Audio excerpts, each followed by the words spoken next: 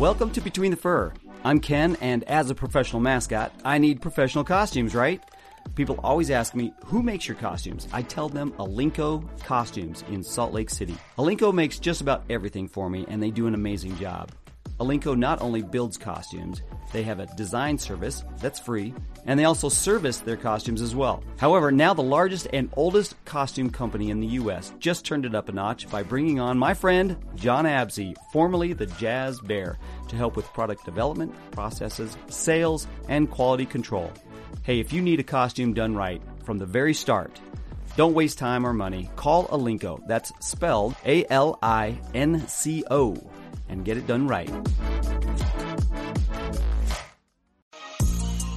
As a professional mascot, one of the hardest things is finding creative props and toys to use while you're performing. It's hard unless you visit the store at GameOps.com. My friends over at GameOps.com have dozens of mascot-related products. Okay, here's an example. You're working on a proposal skit. They have a giant engagement ring prop to make the joke even bigger. There's plenty more at the store, so visit the store, GameOps.com, and take a look. It's awesome, man. They have everything. Check it out. What's happening? Look, I'm on my court at my house. I'm just chilling, and look at you. You're in your car. My internet was dead in the other building, so this is where I'm at. What are you doing, brother? Nothing, man. Just chilling. Just wanted to talk to my friend, man. Yay! We haven't chatted in a while. I made friend status. I like that. You're my brother, man. You're my brother. Yeah. So what's going on? Welcome back to boys? Between the Fur. Good. Boys are good. Everybody's good. Garrett's doing some interesting stuff out there, even though we got a pandemic going on. He's still performing and all that, putting out good content. Yeah, Drake's crushing it at the gym, and yeah, Kate is setting me up on all this. So yeah, good stuff, man. Kate's tech. I'll give you that. Yeah. So props to him for always being. No, I want to see. Come on, Kate. Put your face in front of the camera. He just walked out. Behind this whole setup here. He just walked out. Hey, Kenny. Yeah. This is being recorded, right? Right. Okay. Let me go find the hub in the other building. I'll just hang on while you walk. Can you do that? Okay. So what's going on other than that? Not much, man. Not much. Just trying to. How's that lovely wife of yours doing? She's great. She still likes me. Yeah. It's awesome. It's a miracle. Does she still talk about me a lot? She does not. That was good to say. That sucks. Can't open she would. Apparently yeah. Nothing to be too fun to talk about. So, well, are you at Alinco? I recognize those trees. Yep, that's where I'll be. There you go, man. You can say hi to Terry. Say hi, Terry. Everybody say hi. This is Ken. Say hi, everybody. You know what? I'm going to go in the glue room because I don't think Abby wants to hear us sitting yakking the whole time. I can sit in the closet. Did you say the glue room? The glue room. We can sit in the closet. Look, this is our closet, and it has the hub, and he's going to close the door. I mean, I could just sit in here. Does that work? There you go. Yeah. Is that the glue room? No, this is you can see all the computer product. This is the Cade room. This is where Cade was in. Yes. That looks like his room. Well, you know what? I'll show you the glue room. The glue room. The glue room is, you remember airplane glue when you'd smell it and you'd get high as a kid? Oh, yeah. Yeah, that's the glue room. See, look, I'm gonna flip you. Hold on. That's what got me into mascotting. Boom. See, this is our glue room. See all the glue? Nice. You like that? And the feet and yep. Oh, yeah. All kinds of glue there. That looks pretty organized, actually. Okay. We'll sit in here and do this. Oh, I'm getting old, Ken. Oh, yeah, you are. Okay, wait. You are. Talking about Trevor's Legacy Foundation before you so rudely cut me off. I did not cut you off. You kicked me out. Yeah, no. You know, the thing that I got to say, though, Kenny, is as fun as that stuff is, and as, you know, humble as it is to be able that they want us to come and help them perform, I think the best part of it is the fact that you and everybody else committed to come from around the country to show up in Kadoka. You know what I mean? And Bird Island. Been out to Bird Island. And, and you've come out to the Mascot Bowl out here in Utah. So I just, a lot of that stuff, Kenny, does not happen unless you guys have the heart and the will to come out and support it. Well, I'll tell you, it's so fun though. I mean, that's the stuff that really makes this job a blast. I mean, that kind of charity stuff, and then getting together as buddies for a good cause. Gosh, it's so fun. That was a basketball game that lasted 3 hours, 4 hours, 4 hours. That was Bird Island. Bird Island lasted forever. Oh my gosh. Kadoka was about the same. Kadoka's was long. Yeah. Now we've done it a couple of years now, and I can't wait to get back up there. So yeah, if you're listening, check out Trevor's Legacy Foundation. Roxanne started that, and it's for her son who passed away in a drunk driving accident. He was hit and passed away. And the story there is amazing, but she's helping other people through this foundation now. And you know what though? Hey, I want to talk to you. I want to tell some stories here real quick, but I want to ask you right up front. So when you first started, what was it like with people telling you, I mean, did anybody tell you, hey, you can't do this, or that's stupid, or what, you're a mascot? Come on. That's, what kind of grief did you get? Because I got some from inside my family and external, but what was that like at first? It was funny. When I got the job, my dad, he was older and he was, but you were a mascot before you got the job with the Jazz. Right. So, but I was doing all that while I was in school, because I was doing the minor league. I was doing CBA. And so, but when I got the job in Utah, I remember my dad called me and was like, John, because he's an old school farmer. And he's like, come home and just get a good construction job. And work in the coal mines. Yeah, he couldn't put his head around it, To him, you just work hard and that's all you need to do. And so it was funny when he said it. And I'm just really sad because he never did get to see me perform. He passed before he could get himself out here. So that sucks. But he got to watch Terry. he got to watch videos and stuff of it. And who does? Okay, you're awesome. Thanks. Terry just said the internet over there works. Oh, so too too late there, Terry. I know. Well, I looked up and he stared at me, and I'm just like, "Hi, Terry," and he's just like, no. So I mean, that was kind of the first one, and then the other one, and I know you get it all the time, is when I started, everybody would be like, "So what else do you do?" And I'd be like, "No, this is it," and they're like, "No, like it's not full time," and I'm like, "No, it's full time," and then.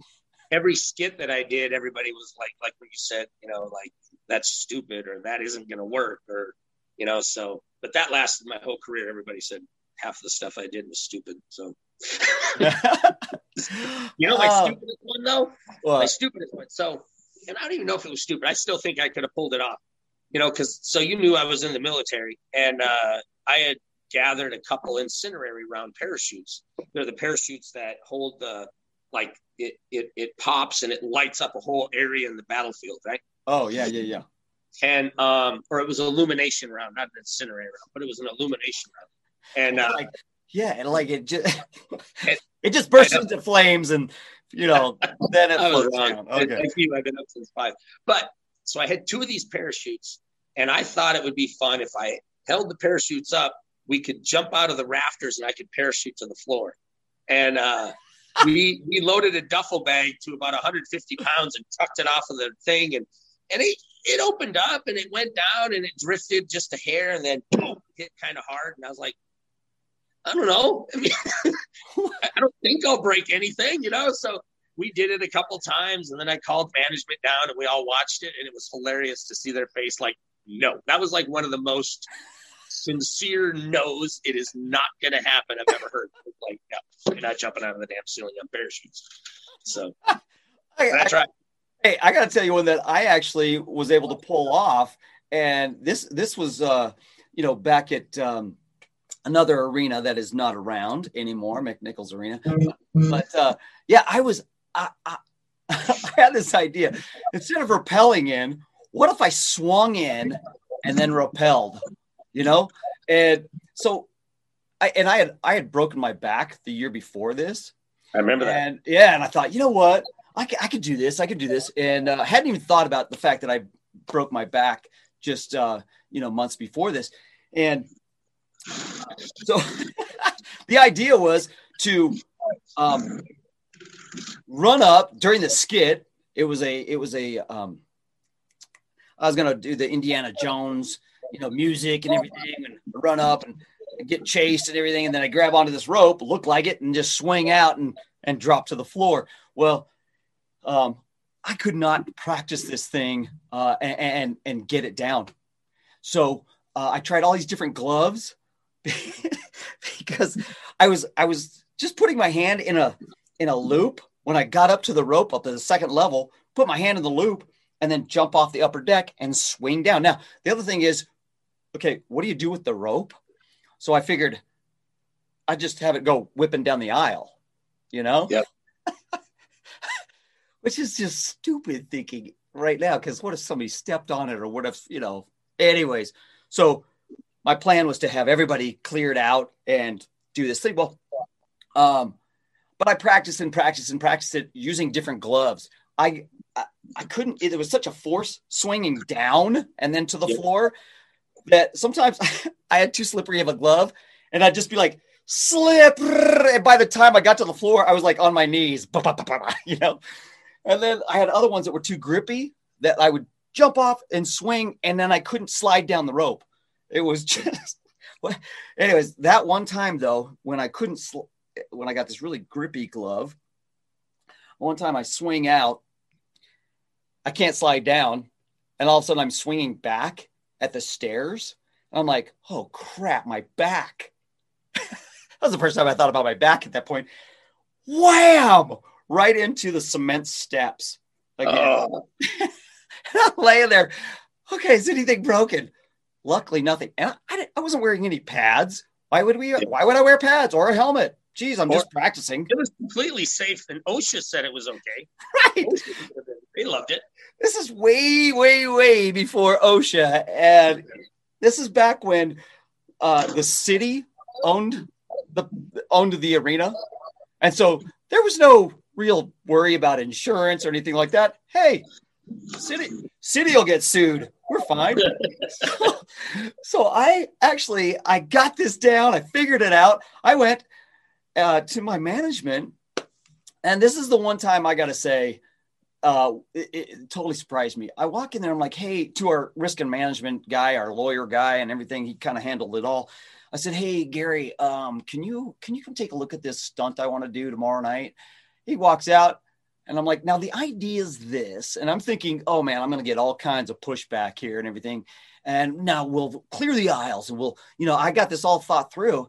And sure enough, I swing out there, swing way up, and I rappel, I land on the court. And he's like, looks good to me.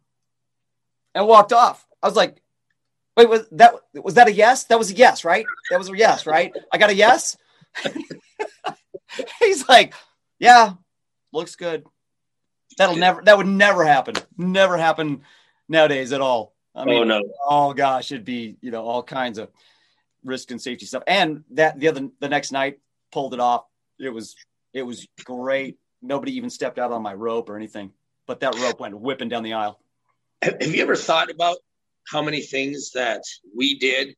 Well, and a lot of it is just because when we started, mascotting was so new, and they really didn't know what was safe, what was dangerous. I mean, we had no rules really, because we were writing them as we were going. Uh-huh. I mean, and I just talked to Scotty Hessington about that. We were talking about the rules in the book and how many rules were because of us. And I was like, I think, Scotty had one, I think Barry had two, everybody had something that they did. And then the NBA was like, okay, we can't do that anymore, Yeah. But I was fortunate. I don't know if I ever had any. So no more backflipping off the score table. I pushed that one as long as I could. I remember that. But I just think it's interesting when you look back at where we started and, and like you said, how people were like, oh, is that really a job? Because it was so new. Nobody knew about it. Like during our tryouts, like mine, I think we had 15 applicants and 8 of them showed up. And nowadays you're getting, a ton of applicants and everybody wants to be a mascot. Yeah. But, we started when it was brand new and we're at the pinnacle and now it's kind of on a downswing. And everybody still wants a mascot, but it's still kind of that, dream for some guys, this fantasy land. But at the same time, I feel that the NBA, the NFL, all these sports teams it's on that downswing for the teams and how they look at us as an asset. Yeah. Well, and you know what, when we first started, back to that, when we first started, or at least when I first started back in high school, I mean, it was, hey, dude, come on. That's not cool. Wait, you're going to be the mascot. In fact, my brother was like, dude, don't embarrass me, man. Come on. Jeez. I went to that school. I still know people there. Okay. People know me. Don't embarrass me. And I was actually pretty good, but man, there was times, and I got to think about this the other day. We have so many people that have their dreams shot because, because of somebody says or whatever. My wife had, and I had this conversation this morning about how we were in high school and how we were, growing up and maturing and things like that. And gosh, if I would have listened to half of the negative that I got, I had people at all stages, high school, college, university. Even into 10 years into my career here, I had people going, you suck. Right in my face, what was that? You suck, man. The gorilla is the best, or the bear's the best, I remember so many games getting all these compliments, and then but it was the one that was, just devastating to me, that in your face, sit down, you suck. I was like, man, gosh, it would just stick with me for days. But yeah, those kind of things, man, we had to overcome it. And it was not cool at first. I'm just saying it was not cool. Yeah. Especially in high school and in college. No, because there's just that what's the word I'm digging for? That stigma. Stigma. That's the word I'm looking for. It's like stigma about it, and it's like being a mime. Like being a mime. It is. Everyone likes a mime. That's why I always wanted to be called an entertainer instead of a mascot. Because the second you say entertainer, it gives you a little bit more status and credibility. The second you say mascot, you're the kid that can't play sports. Yeah. yes. And it's you put on that little costume and you do the little flips and stuff. Yeah. Yeah. No, I like how they say little before everything. Oh yeah, you're the guy that does all the little flips out there. Yeah. It's like, really? Okay, here's the suit. Give it a shot. Right. What's funny though is because like when I was growing up, I had 5 friends. Ever since first grade, we still all hang out and stuff. And I remember, I don't know how many times. You're like the Impractical Jokers. Yeah. Well, no. Yeah. Sort of. We just grew up and we're still friends. And I remember sitting in the van, putting my costume on, and I bet you I did it 100 times. I just kind of reflect because I'd look at myself putting on fur. I'm 50 years old. And I'm thinking, I'm seeing. Danny's an attorney, Ronnie's a doctor, Corey's a millionaire. And I'm just going and I'm like, what the hell, what bad life choices did I make that I'm this old and I'm putting on fur for a living? It still runs through my head every once in a while. Yep. Geez, I'm 54 and I'm still playing dress up for a living. I've been trying to catch you on age bracket, but you keep winning somehow. You're still always a year ahead of me. That's right, man. I gotta just keep that one step ahead of you. So you look older than me, just so you know. I'm just true. I'm joking. True. You're like Peter Pan. I hate to say it. I like Peter Pan. Yeah. Well. So okay. So if trying to think when we performed, like, did you like performing by yourself more, or when we would all get together for events? Good question. So I hated it at first. Yep. I really did, because I felt like not only did I have to keep up and outperform and compete and all that stuff with everybody else, but I always felt like I was, that was a, use your words, Ken. Use your words. That was a futile effort, you know. That's a big Seriously, word right yeah. Look at me go.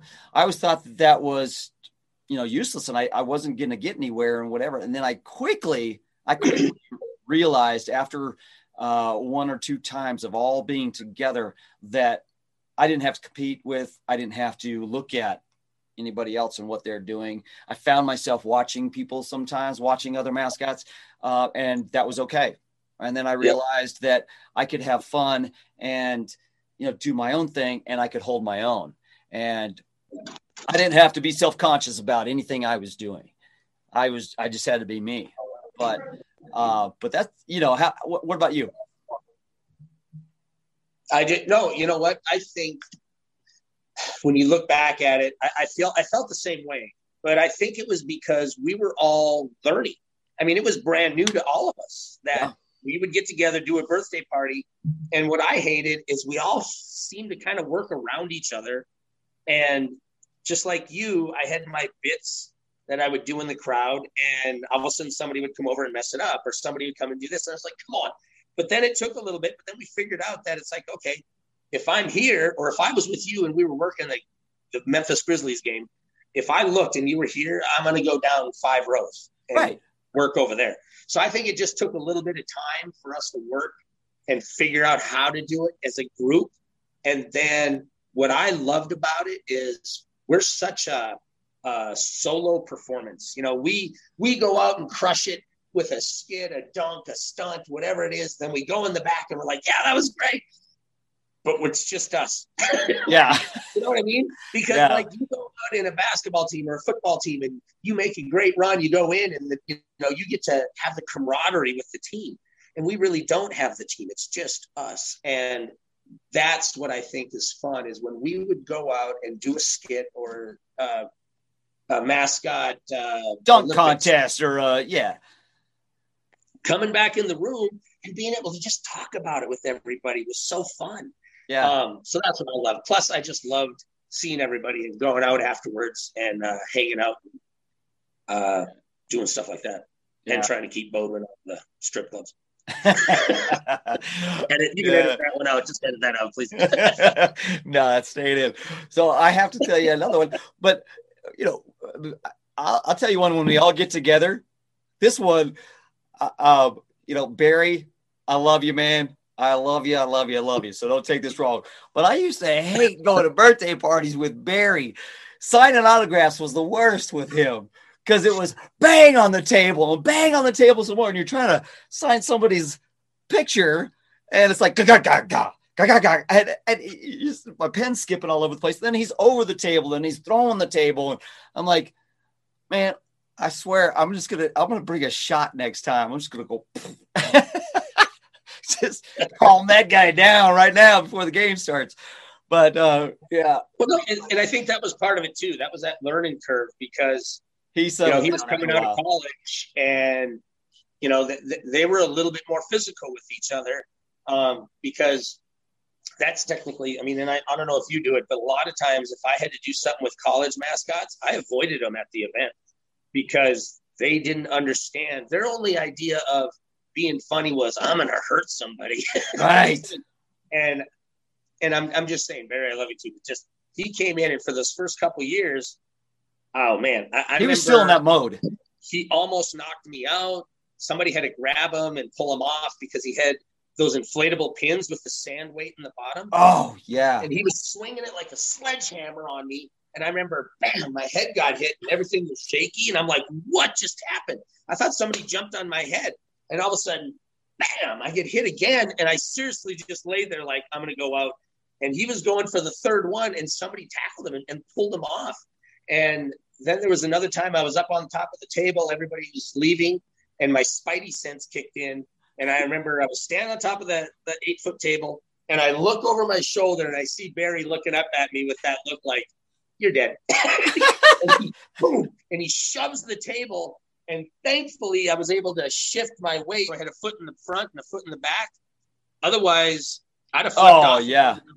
And then I remember, I got another one. Then I remember, I don't remember where we were, but Barry found some crutches in the front row, and Rob Wycall comes walking over, and Barry, it's so funny because you can see what he was thinking. I saw the whole thing. I'm watching him, and I saw him look at his crutch like this, and he looked at the coyote and just went, bam, put the end of the crutch right there in his chest, and Rob falls to his knees. I was like, holy hell, you're gonna kill somebody. And Rob, where everybody would get mad at him and say, dude, stop. Right. And if you know, the coyote has no padding. None. That guy's just wearing a little bit of fur over his body. That's it. I mean, it's like he's got pajamas on. So, yeah. So little train. Yeah. I don't know. It's interesting when you look back at our careers and what we've done and the things that we got to do, like going overseas and performing, just all the CBA games that we got to go to. I remember, way back in the day when Paul Linney and David Pendergrass, Adam Hardy, remember those guys? Oh, yeah.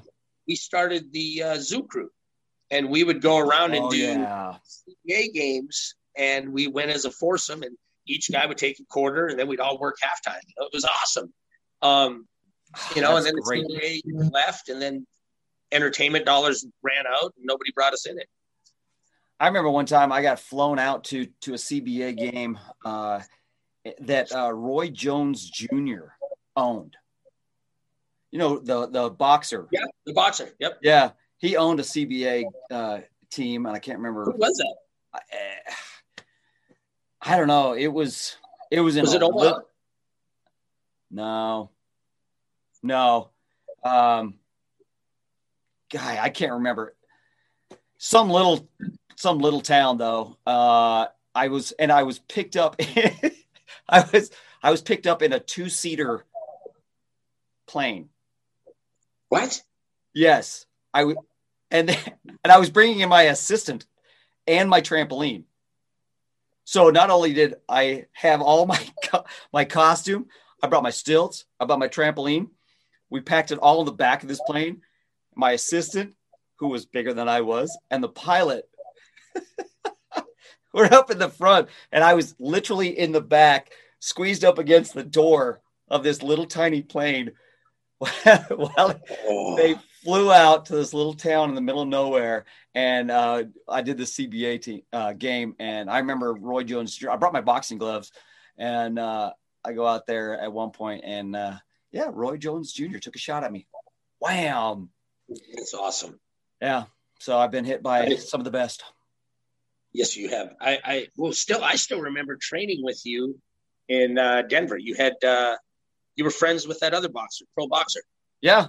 DeVeril Williams. Yeah. Williamson. Yeah. And I remember we went over and you were like, hey, we're gonna box and train with him. And I mean, that was the coolest thing ever. Here you are, it's like we're mascots, but yet, we know these super athletes. And but I remember we put the boxing gloves on, and I had to run outside, and I was gnawing at my gloves because I got claustrophobic. I couldn't have something on my hands. Well, yeah. And so, do you remember that? Yeah. They gave me the ones, and they shoved the laces in so I could throw my gloves if I got panicky. Yeah, and it was and it didn't help that it was like 900 degrees in that gym too. So it was awful. Yeah, it was hot. It was really hot, but that was a lot of fun. Somebody in the league that really befriended a ton of celebrities and players and stuff was Scotty Hessington. Oh yeah, I couldn't believe how many celebrities and athletes he knew. Yeah, to this day still does. Oh, I know. He's got such the hookups. I'm always like, I don't want to go talk to those guys. I don't want to be the, but man, he'd just go make friends with them. And there are guys that I've traveled with and everything. I still, Kenny Smith, I've traveled with him, Scotty Brooks, Terry Porter. Whenever I see these guys, Gary Payton, I love those. Oh my God, there's a name from the past. Yeah. So, Chauncey Billups. I was talking to him the other day.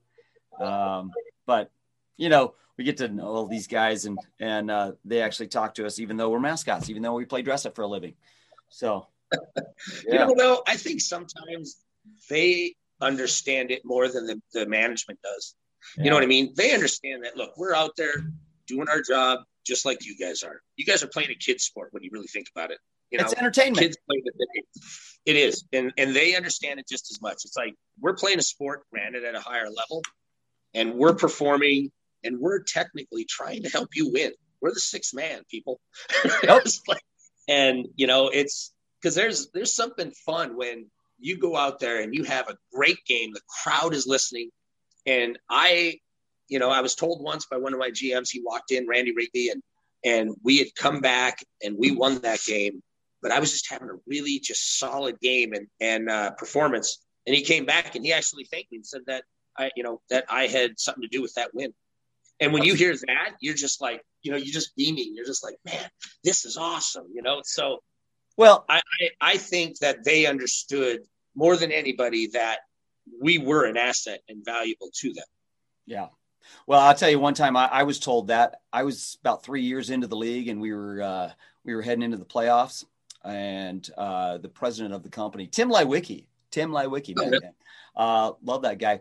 We were walking down the hall and met up and whatever. And this is before the game. And he puts his arm around me and he says, "Hey, you know what?" He goes, "I figure, in all seriousness," this is what he said, "I figure you're worth 6 to 8 points to us tonight. So give him heck." I was like, oh, at first I was like that. Yeah. All right. Yep. And then you go. And then I was like, wait a minute. Renegotiate my contract. Exactly. Can we talk money now? Because guy on the end of the bench, he's not going to make 6 to 8 points tonight. No. Exactly. Yeah. So I think it's funny and I think, and everything is cyclical. I think mascotting will come back eventually, like it was for us, because we hit it at the just perfect time. And I just think that, we had management back then that understood it. They realized it was entertainment. They realized we were an asset. And then for some reason, I just had heard from so many other mascots, it's a management change. And it's guys that are, these management that are kind of like jock sniffers, it's all about the game and it's about the players and you're just a mascot and it's such crap. And, but I think it'll come back when people realize that, how stale some of the game entertainment is right now.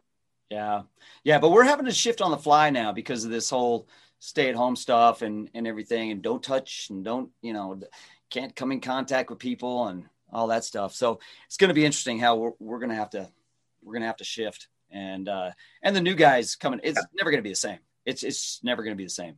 I don't feel anyways, but at the same time, I think you're right. It is going to shift back to where people, management realize what an impact and how valuable mascots are. I think right now they kind of take it for granted a little bit in a lot of cases. And, I got to tell you, my team has fortunately not taken, that big a swing on things, and they still have, they still recognize for the most part the role that mascots play. This mascot plays anyways, but yeah. So, all right. So give me one that I would not know. Give me a story that I would not know. Gosh, you got a ton of them. Give me a story that is little told, little heard from you. Come on. Well, you know what? Little known fact. A fact. Well, back in the day when I was performing, I really liked Andy Kaufman. And I mean, this really isn't a story. It's just kind of, and what I did is I tried to, and I know that everybody else did, I tried to really make it my skits look as legit as possible. So I would tell as few people as possible, and there were a number of times where my first one I ever did, I just told 2 security guards, and I had my buddy sitting in the crowd holding up a Jazz Sucks sign, and he was in Dallas gear, and he went running out on the floor. It was one of the first times, and he was running on the floor. And when I told the security guards what they were doing, I said, I'll give you each $20 if you catch them. And I told Brian Archibald, I said, I'll give you $20 if you can stay away from them. So they're running, and security, everybody, you could tell everybody's like, what the hell do we do? But these 2 guys were chasing them. And I ran out and tackled them and, ripped up the sign. The crowd went crazy. Then there was the one that I did with Scotty Hetsington where he came out on the floor. But with all of those crying wolf skits, you know what I mean? Mm-hmm. I was going up, I was walking on the handrail, and I saw somebody run down the right side of me. And I was like, that's weird, because I'm kind of close to the floor. And I thought, how are they going to make that turn? Why are they running so fast? So I jumped down and I look, and sure as hell, this guy goes all the way across the floor over to our home team huddle and gets in the huddle. And I remember I looked at Ron Jensen, our security guy, and he's looking at me like, is this you? And I'm like, no. And I look over at the road, and I'm like, no, this isn't me. And nobody did anything because they thought it was a skit. And then Jerry Sloan, Big Jerry, goes walking over, and he grabs this guy. And that's when security and police were like, oh, hell, this isn't a bear skit. And they jumped him. But Jerry Sloan was the first one to grab him. And he's like, what the hell are you doing in my huddle? And shoved him back. But, That's great. I've never heard that story. That is awesome. So then after that, all of a sudden, because, we do this stuff all the time, and everybody's like, oh, it's just a skit, but no. That's great. Oh, yeah. Speaking of running across the floor, I remember one time, though, at your place, we had knocked you guys out of the playoffs the year before. And so we were there for your birthday, for Bear's birthday, and we all got introduced, and here they introduced me. I go running out of the tunnel. Boo! It was such a loud boo that it just shocked me at first. No, because it just erupted. It just erupted, so I just kept running straight out the other side. I'm like, "Where's the nearest tunnel? There it is. Just keep going." I remember that. Waved and just kept running out the other side. I was laughing so hard in my suit. I looked, and I even kind of, it was one of those moments where I even kind of flinched because it was so loud. And when you were running off the other tunnel, I swear to you, I remember just going, that was creative. Because you just kept going. You didn't even hesitate. Oh man, I had to keep just going. That was the same game that one of your fans full on just punched me right in the stomach. Yeah, I'm climbing through the stands, and they ripped your jersey. Get out of here! Grab me, wham, right in the stomach. Because I remember you coming in and you were livid because they had ripped your jersey and stuff a little bit. Pissed. I felt so bad because look, here we are. We're Utah, Mormon capital of the world. We're nice people. When it comes to sports, Utah we're a tough crowd when it comes to sports. Yeah, you guys out there take that serious. Yep. Well, I remember when we were doing Mascot Bowl one year, we were playing, and when we were playing football against those ninth graders, and we had given you the ball, and some kid had grabbed you and drove your face into the ground, and you came back to the huddle, and you're like, you could tell you were just pissed. And you're like, give me the ball. And then, you just wanted to drive right at this kid. I swear. Yeah, I remember that. Gosh. I just loved how you were like, just give me the ball. Like, I don't care what's going to happen. This play is mine because I'm going to destroy this kid. I was seeing red, man. That kid really just drove. I'm like, do you realize how old I am? Do you realize how much money I would lose if I got injured? I do. Yeah, that kid didn't care. No. None of them do. That's why I never liked working with college kids, is because they didn't quite understand it, Nah, you know what? I coming out of college, I thought honestly that I had the world by the tail, and get it? Yeah. Anyways, but seriously, back to having rough times, man. I got a shock when I got into the NBA. I mean, it was tough. It was tough coming up with skits. It was tough entertaining, being spontaneous, because college, man, all you had to do is go out and raise your hands and the crowd does the wave.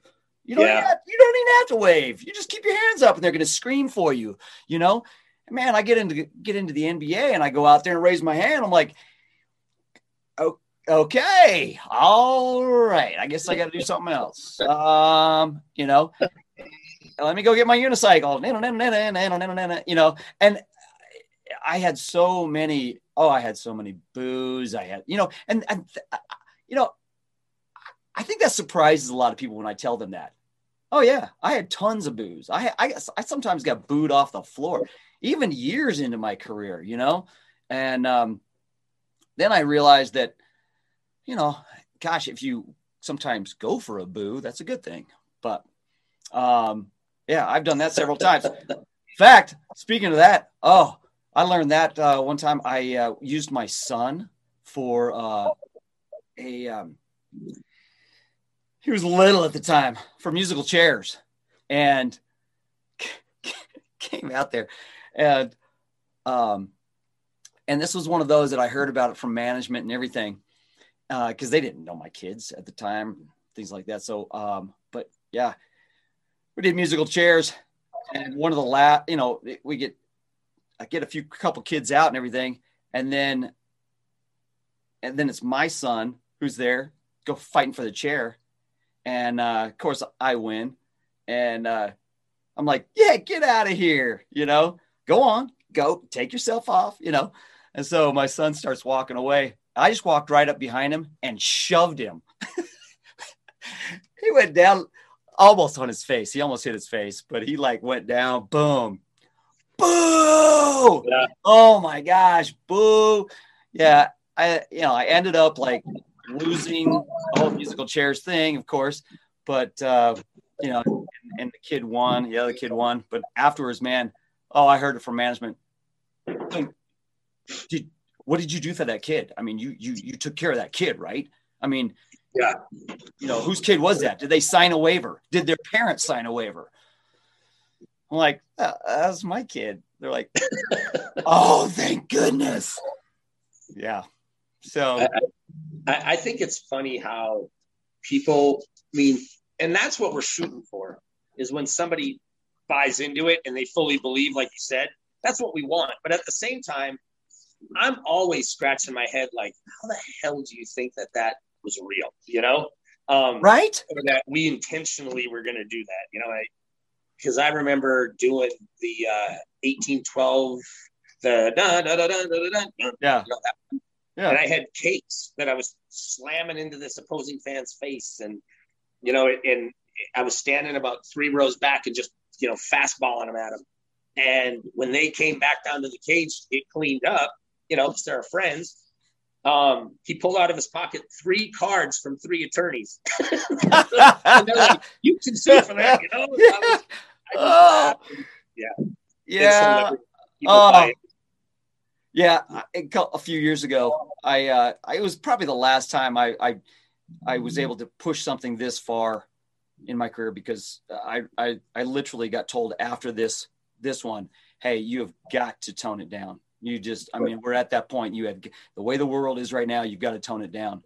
And that was when I cut off a guy's man bun.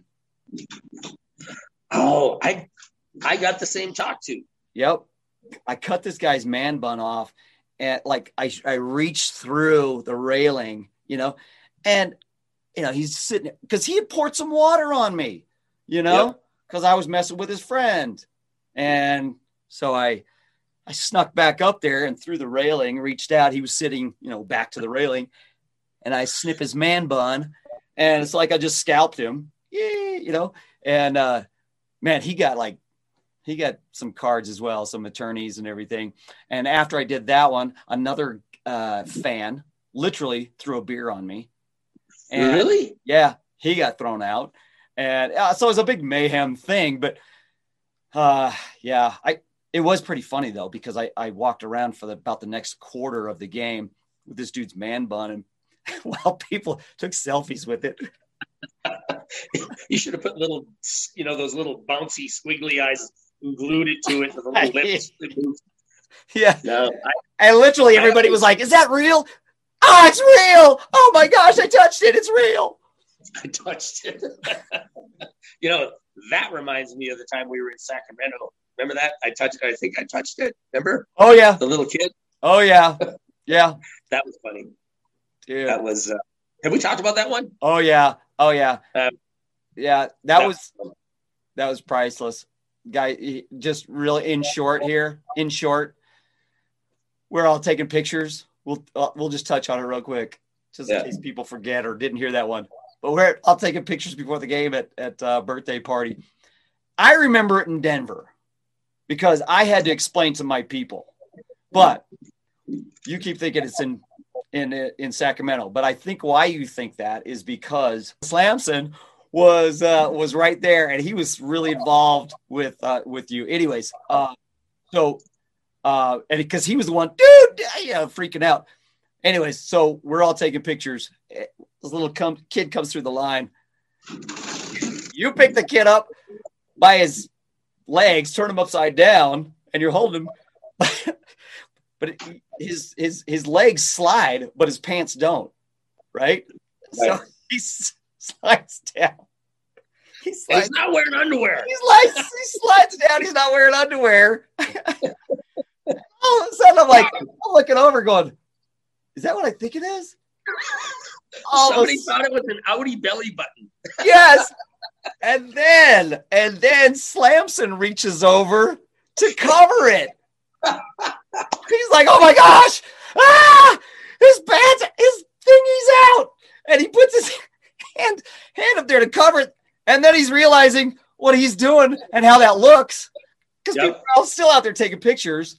Put him down! Oh man, I was dying. Yeah.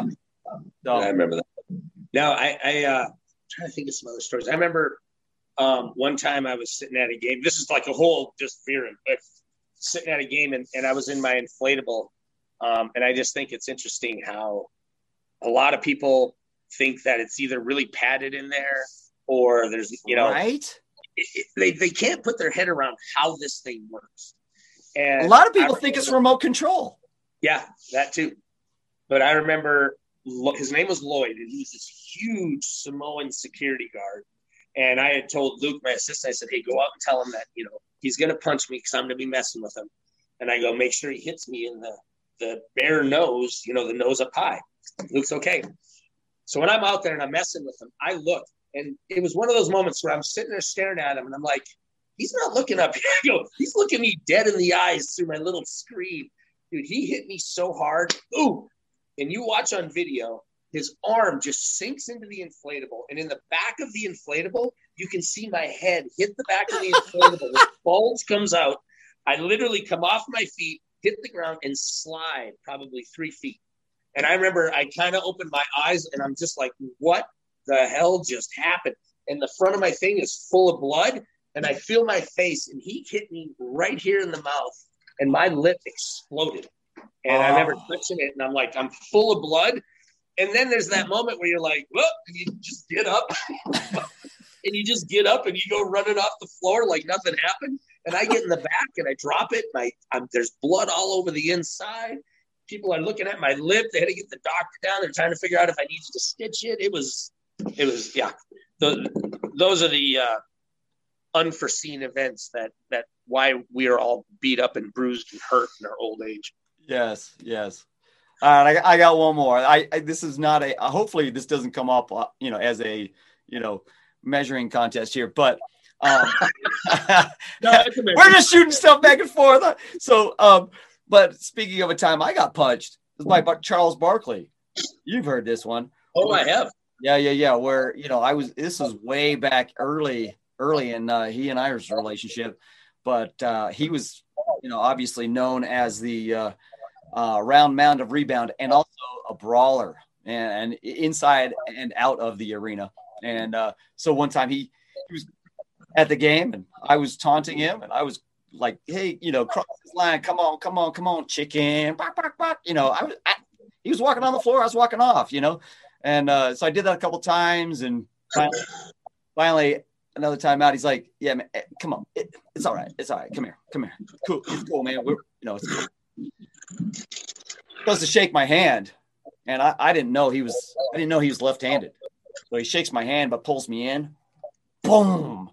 Like, as I'm being pulled into his fist, he hits me right in the face.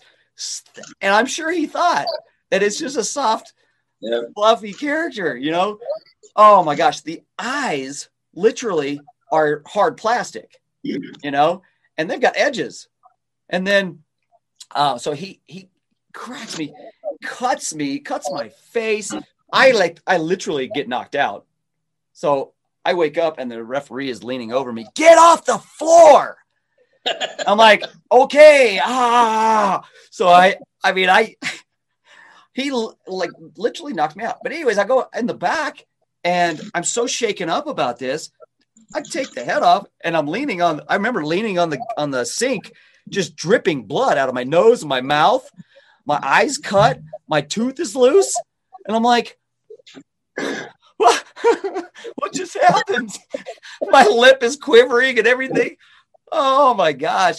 Yeah. Well, I went back out there and later on my stilts to see if he was actually serious, and come to find out he wasn't quite serious. He went through my legs, punched me that time. I thought he was going to punch me right in the crotch, but anyways, that started a whole back and forth between he and I. You started a long thing, but it even helped with all of us. Barkley and your kind of feud is like Robin Lopez and Spencer and Scott and those guys. Because I remember when that happened, they showed up at our arena and I went out in pads, hockey equipment, hockey pads. And I said, stop mascot abuse, with Barkley, because you just done that. And then I know that spun off to where, believe it or not, your team was advertising when Barkley would come in to watch the feud with you guys. Oh, it got big.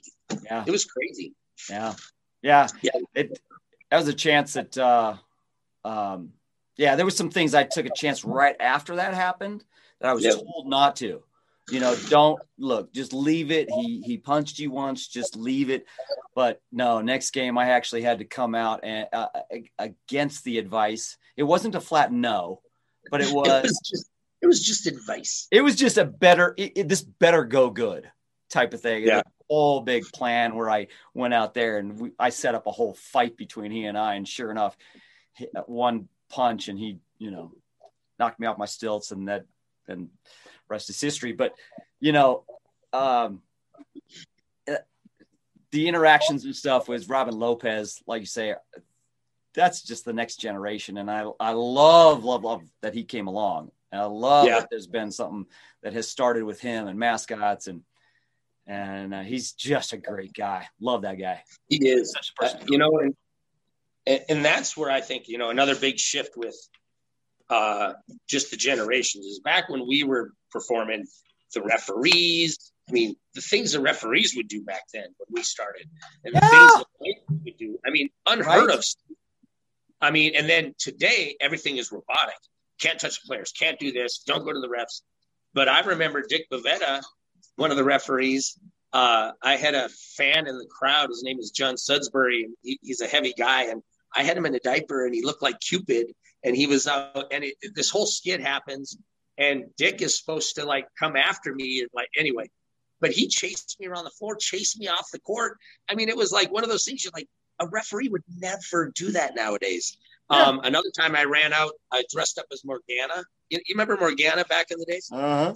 Big chest. So I go running out, and I kiss Dick, and he tackles me and starts kissing me on the floor. And then I pick him up and I walk him off the floor. That stuff would never happen nowadays. Never. Ever. Nope.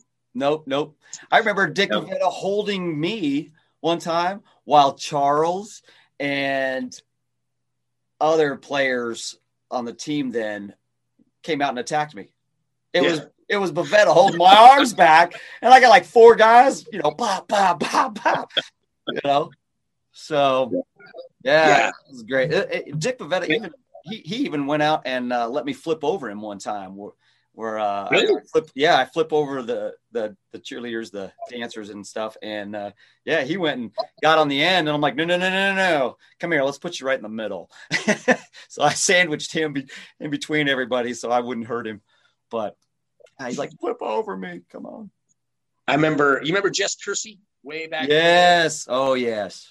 So his name was Al Hyam, and he was head of security, and he'd be the guy that would always bring in all the referees and stuff, and he would take care of them, go out with them at night if they came in earlier after the game, take them out drinking and stuff. But I remember Al called me, and the referees were at a bar called Green Street, and I showed up, and Jess was there, and we were just talking, and he looked at me, and I just think it was just amazing.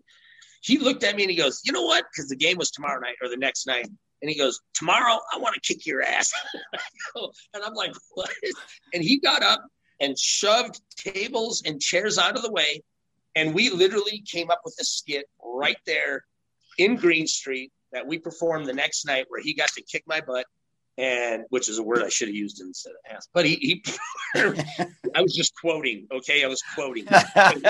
He kicked my butt the next night at the game, and we did the skit we planned. And it was like, what? That's oh my gosh, that's amazing. That's pretty surreal, actually. Tell me you have video of this. Oh, I'd have to find it. I mean, it was a long time ago. I mean, that's just like the Coyote. Tell me, and Dick Bavetta punching him and knocking him out? Yeah, well, is that video on the internet? No, dude, Jess Kersey, that was 20 some years ago. You have to get me that footage. Tell you the truth, it's either going to be on beta or VHS, so I'm going to have to find it. Okay, hopefully it's on VHS. I do too. I'll convert it if you want me to. But no. Hey, man, I got to wrap this up. This is great. Oh, I got to go, man. We got to cut it off at some point. We got to want them. We got to leave them wanting more. More. Here, we each got to tell a story that we don't finish. And then we got to write them down so that we remember what we talked about. And next time we can tell them. That's okay. Okay, that's the plan. All right, we got to leave them wanting more. Okay, so there was this one time I ran out the tunnel and I had forgotten the lower half of my costume. Okay, so I'm naked from the waist down. Okay, that's a good spot. Cut it right there, right? I love that. I might know this story if I'm not mistaken. So there's no story. I remember when we were performing in Bird Island, Minnesota. Do you remember the initiation that we would do? No, dude. With everybody, that was like the first time. I don't think I've ever been to Bird Island. I don't think I've ever been there, man. No, you had to have. Nope. I don't think I ever have. Oh, well, we would go and I would always, so some of the guys. This is actually where Zoli Berensky, he did a front flip dunk and cut the rim right here. Oh. And I thought he snapped his sternum. And I remember he got up and you could see him looking around and ran for an exit, which I'm totally veering off topic here. But I remember I'm always shocked at how when a mascot gets hurt, it doesn't matter how bad, but they get up and leave. You know what I mean? You think anybody else that would do that would lay there that they're hurt. But in a mascot's mind, it's nope. Got to get up, get off the floor. You know what I mean? Yeah. I broke my back on a dunk one time. Yes. I got up and yeah. It's crazy. Made it out. So we were in Bird Island and we had an initiation for everybody that was new that came to Bird Island. And it had to do with a Snickers bar, right? And we would grab everybody, or everybody would meet down in the locker room. And everybody knew what was going on. And they would all grab them. And then I would go over. And I'm going to leave it right there. I love it. That's a great place to stop. We'll pick right up there. Next time. Brother, thank you so much. And then remind me to tell you how Crunch's assistant freaking topped it. I never thought anybody would be able to top it, except he did. I don't know how he did it, but he did it. It was insane. It was gross, but it was insane. And I have footage of that stuff. I can actually show the footage. Okay. People were filming it. It's pretty funny. But I just, good luck for the rest of the year and stay safe. Yeah, man. You too. We'll see you. Bye-bye. Bye. Yeah, no, I'm sturdy like a Millie Rocket. Skin clear, still look young, Andy Miller knockers. Money in my pocket. Don't call me a money pocket. Engine get to rocket. It sound like a thunder rocket. Yeah, I still love my baby even when it's toxic. Crazy like she Britney, but no, she don't shade the knock. No, Russell Wilson, way I get low and stay in the pocket. I get paid and do my dance like